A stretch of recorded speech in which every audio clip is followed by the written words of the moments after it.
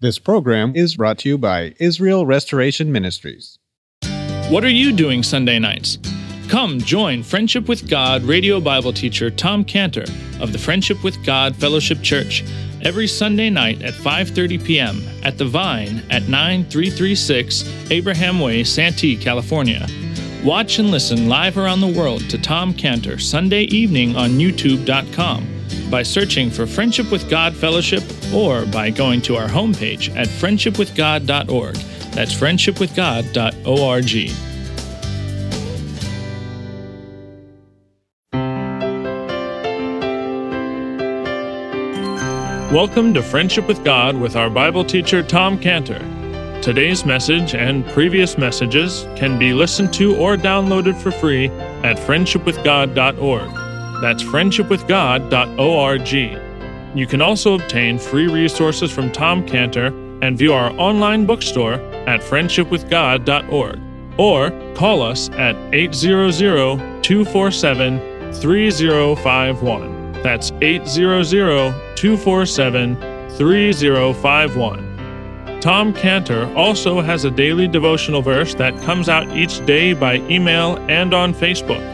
To receive this small daily devotional verse that Tom Cantor puts out, you can sign up at friendshipwithgod.org. That's friendshipwithgod.org. Or find Tom Cantor on Facebook by searching for Tom Cantor and Friendship with God.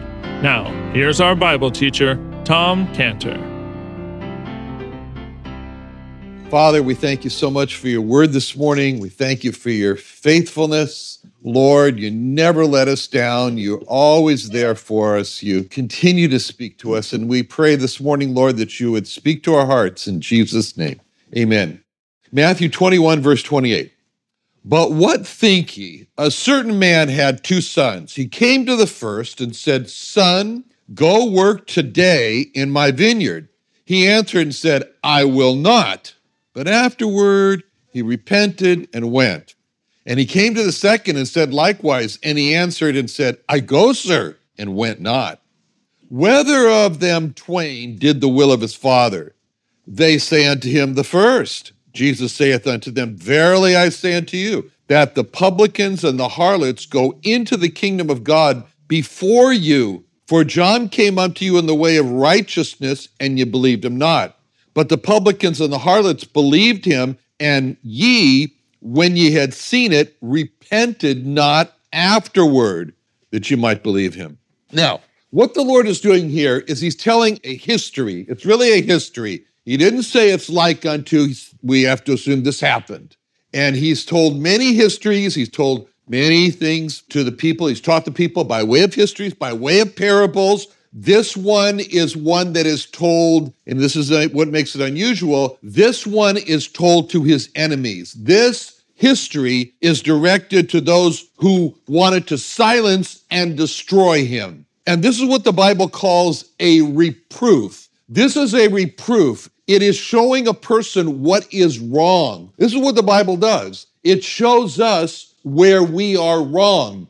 The scriptures are described in 2 Timothy 3:16, 2 Timothy 3:16, which says, all scripture is given by inspiration of God and is profitable for doctrine, for reproof, for correction, for instruction in righteousness. So when a person, this means that the benefit of the Bible being described by this is received when a person comes to the Bible and they are ready for the Bible, for God to put the finger on, point the finger on what's not right in our lives. And that person is going to get the benefit from the Bible when he's ready. He's ready to change. And this is how the Bible profits a person. The person has to be a seeker when he comes to the Bible. A seeker comes to the Bible with a readiness to change his life. And he seeks for God to show him, to help him how to change. And the Bible focuses a light in the area of the seeker's life that God wants him to change. And the Bible calls that instruction or reproof, or the Bible gives it a term of the way of life, the ways of life. In Proverbs 1:23, God says, turn you at my reproof Behold, I will pour out my spirit unto you. I will make known my words unto you. Proverbs 6:23 says, the commandment is a lamp, a light, and the law is light, and reproofs of instruction are the way of life. That's the way of life. So the seeker then asks God to help me change my life, and God does that, and the seeker changes. That's the process that the Bible calls the way of life. It's the way of life. It's by keeping instruction. Proverbs 10:17 describes this whole process of what happens when a seeker comes to the Bible like this. Proverbs 10:17. He is in the way of life that keepeth instruction, but he that refuseth reproof erreth. Proverbs 13:18 further goes on. Proverbs 13:18 goes on to say, poverty and shame shall be to him that refuseth instruction, but he that regardeth reproof shall be honored.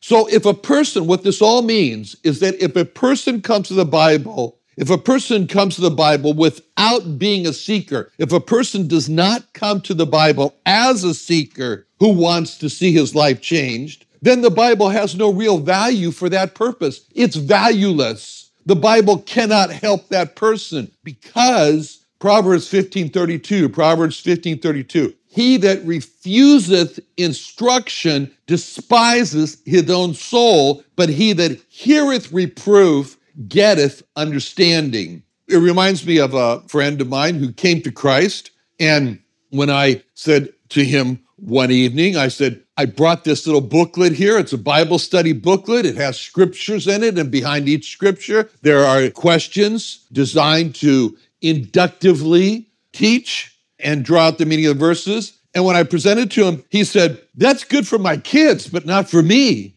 When a person stops coming to the Bible as a seeker, looking for how to change his life to be more pleasing to God, then the Bible can't help that person. The Bible can't help that person, and that person closes off his fellowship with Christ, and he becomes lukewarm towards God because he feels self-sufficient. He feels like he's got it all, and that's the description in Revelation 3:16, which God says, so because thou art lukewarm and are neither cold nor hot, I will spew thee out of my mouth. Because thou sayest, I am rich, increased with goods, I have need of nothing, and knowest not. Thou art wretched, miserable, poor, blind, naked. I counsel thee to buy of me gold tried in the fire, that thou mayest be rich, white raiment, that thou mayest be clothed, and that the shame of thy nakedness do not appear. And anoint thine eyes with eye salve, that thou mayest see. As many as I love, I rebuke and chasten. Be zealous, therefore, and repent. Behold, I stand at the door and knock. If any man hear my voice and open the door, I will come to him, will sup with him, and he with me. So, this is what's happening in this history that Christ is telling there. He is seeking to help his enemies. He helped his enemies, who are the chief priests and the elders of the people, who in verse 23 had already tried to silence him by challenging his authority. And so now the Lord is coming to them and he's saying to them, think in verse 28. But what think ye? What think ye? And so the Lord is going to use this history of a man with two sons to show them, the chief priests and the elders, what was wrong in their lives. Just like the prophet Samuel did when he used a history of two men to show David what was wrong in his life when he took another man's wife and then killed the husband of that woman that he took. In 2 Samuel 12:1, the Lord sent Nathan unto David, and he came unto him and said unto him, there were two men in one city, the one rich and the other poor. The rich man had exceeding many flocks and herds, but the poor man had nothing save one little ewe lamb, which he had brought and nourished up. and it grew up together with him and was with his children. It did eat of his own meat and drank of his own cup. Just imagine that. And lay in his bosom and was unto him as a daughter.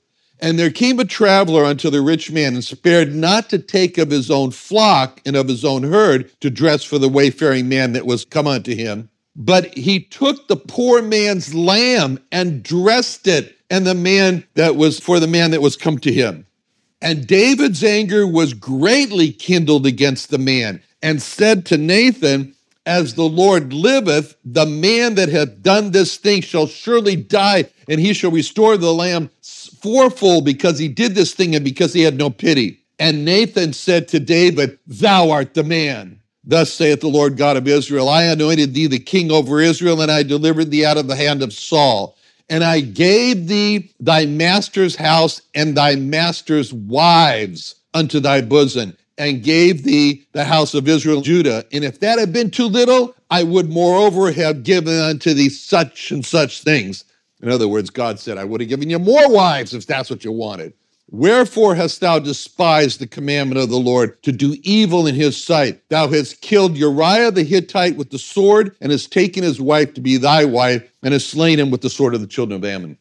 So just as the Lord started this history, he started this history by telling the chief priests and the elders, what think ye, in verse 28, Samuel could have started his history to David with the same words. What think ye? What do you think, David?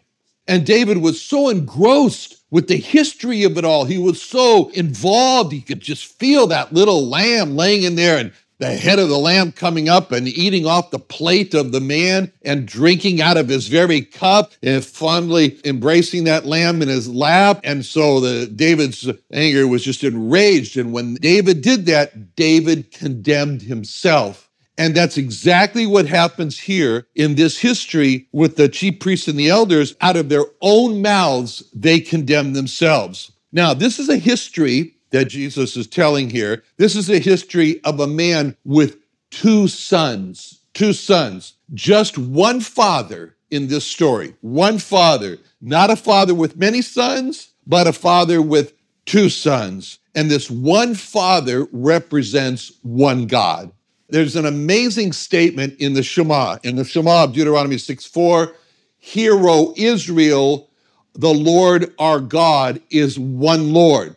I mean, there the Jewish people are in the desert of Sinai, really looking like a people ready to perish. And they've been thrown out of Egypt, and they're looking very vulnerable there in a place that God said had scorching wind and scorpions and snakes and poisons and so forth. In that situation, there in that desert, God tells Israel the word Eloheinu, or our God. Our God is the only God.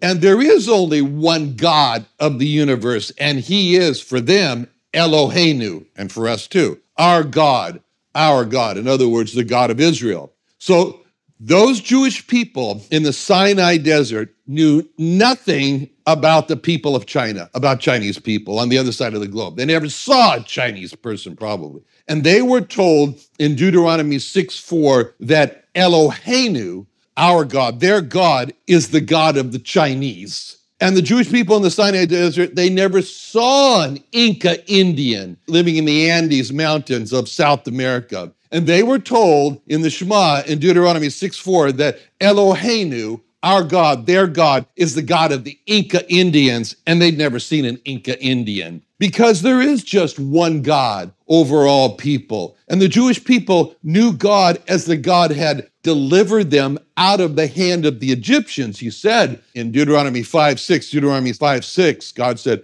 I am the Lord thy God, which brought thee out of the land of Egypt and from the house of bondage.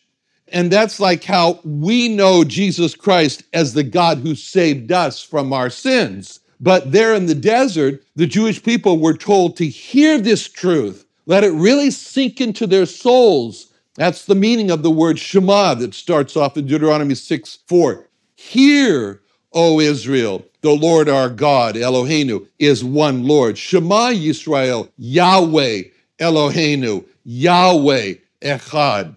And they were told to listen very, very carefully to the truth that Eloheinu, our God, their God, the Eloheinu that saved them from death in Egypt, that Eloheinu was the one and only true God of the whole earth. Jeremiah 10:10 says this, Jeremiah 10:10. But the Lord is the true God. He is the living God. He is everlasting King. At his wrath, the earth shall tremble, and the nations shall not be able to abide his indignation. It's one thing for us to say that Jesus Christ is Eloheinu, our God, but it's astounding to say that Jesus Christ is Eloheinu, is the only true God for the whole earth. For the whole earth. 1 John 5:20. We know that the Son of God is come and hath given us an understanding that we may know him that is true, and we are in him that is true, even in his Son, Jesus Christ. This is the true God and eternal life. John 17:3 says, Jesus said, and this is life eternal, that they may know the only true God and Jesus Christ, whom thou hast sent. The only true God, he said. In Scandibars, we had an office just outside of Tokyo for many years, and I used to go to Japan twice a year. I went for 10 years to Japan, and I had no business there. There was no business at all. Japanese are a little hard to break into. But I went because I had a love for the Japanese people, and I wanted to see the Japanese businessmen come to Christ, and that's why I would go and collect all kinds of interesting samples and informations to make presentations and give them and so forth, so I'd have an opportunity to introduce them to Christ.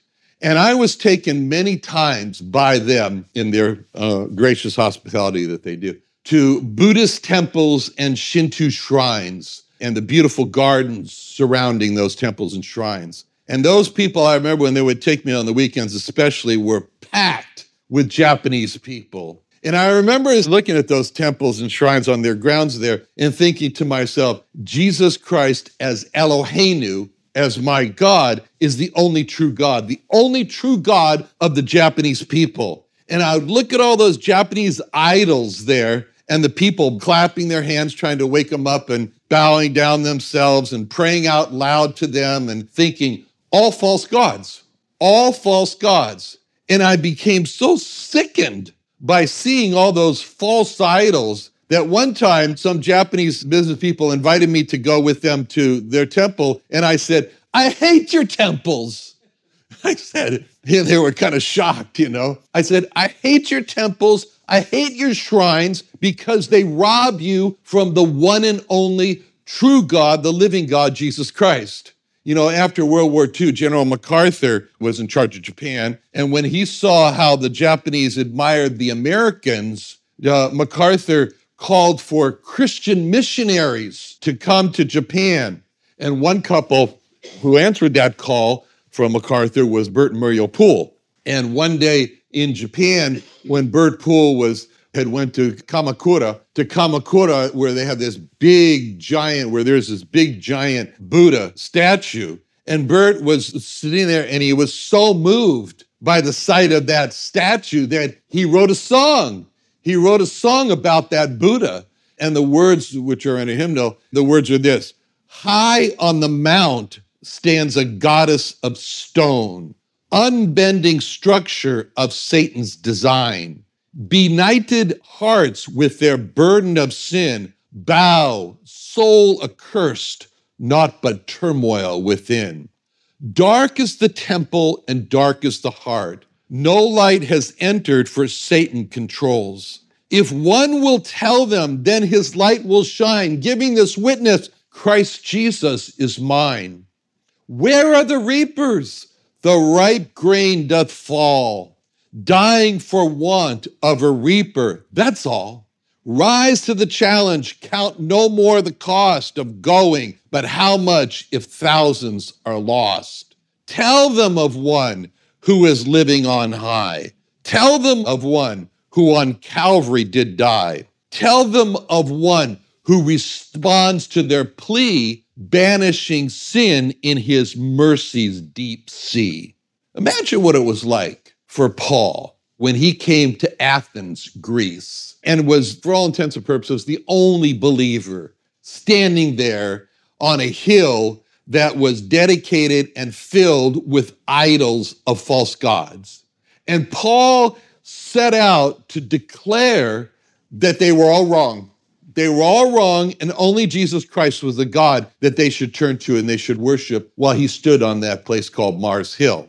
I mean, can't you imagine Paul on that hill with all those idols? And he's looking all around and he's saying, where do I start? Where do I start? As he walks through that hill and he sees one idol after another, and he wonders to himself, how am I going to tell these people that they're all wrong and that there's only one God and his name is Jesus Christ, that they've never even heard of Jesus Christ? So Paul's up there and he's looking around and he's going from idol, monument, and he comes to one monument and it says, to the unknown God. He says, the unknown God. Can't you just see the light that comes on in Paul's heart? And he smiles as he looks at that and he says, I got it. He says, I got it. This is my start. From this monument to the unknown God, I'll preach Christ. And that's what happened in Acts 17:22. Acts 17:22. Then Paul stood in the midst of Mars Hill and said, Ye men of Athens, I perceive that in all things you are too superstitious. For as I passed by and beheld your devotions, I found an altar with this inscription, to the unknown God.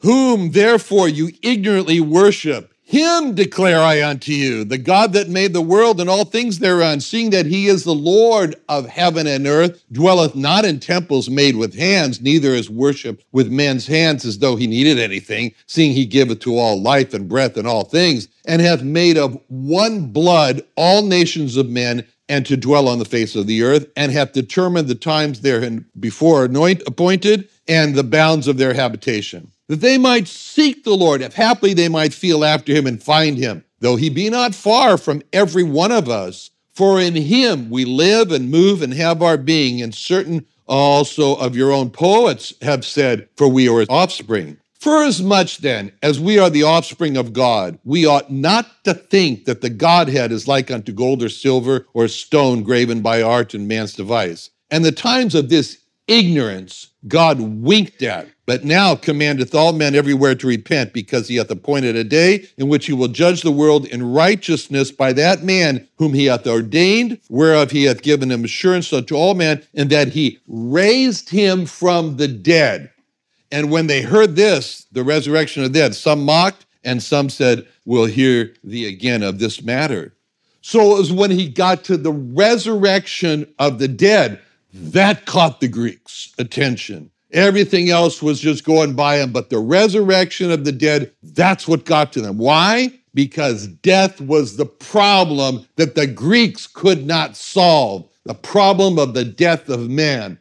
And this is the greatest problem of modern science today that tries to explain everything without God. Modern science thinks that it can solve the problem of origin without God with the theories of the Big Bang and evolution. But there's one problem that modern science knows nothing about, and they cannot solve this problem without God, and that problem is simply death. What happens to man after death? Modern science without God has no explanation for that. Modern science without God has no ability to change anything about what happens to man after he dies. Another wonderful day studying the Bible with our Bible teacher Tom Cantor here on Friendship with God. Don't forget that today's message and previous messages can be listened to and downloaded for free at friendshipwithgod.org. That's friendshipwithgod.org. You can also go online to find free resources from Tom Cantor and our online bookstore at friendshipwithgod.org. You can also find Tom Cantor on Facebook, and you can also go to friendshipwithgod.org to sign up for his daily devotional. Tom Cantor is also the founder of Israel Restoration Ministries. You can visit that website at israelrestoration.org. You can write to Tom Cantor at P.O. Box 711330, Santee, California 92071. That's P.O. Box 711330, Santee, California 92071. Or email Tom Cantor at tomcantor@friendshipwithgod.org. That's tomcantor@friendshipwithgod.org. For more information about Tom Cantor and Friendship with God and Israel Restoration Ministries, call us at 800-247-3051. That's 800-247-3051. What are you doing Sunday nights? Come join Friendship with God radio Bible teacher Tom Cantor of the Friendship with God Fellowship Church every Sunday night at 5:30 p.m. at The Vine at 9336 Abraham Way, Santee, California. Watch and listen live around the world to Tom Cantor Sunday evening on YouTube.com by searching for Friendship with God Fellowship or by going to our homepage at friendshipwithgod.org. That's friendshipwithgod.org. This program is brought to you by Israel Restoration Ministries.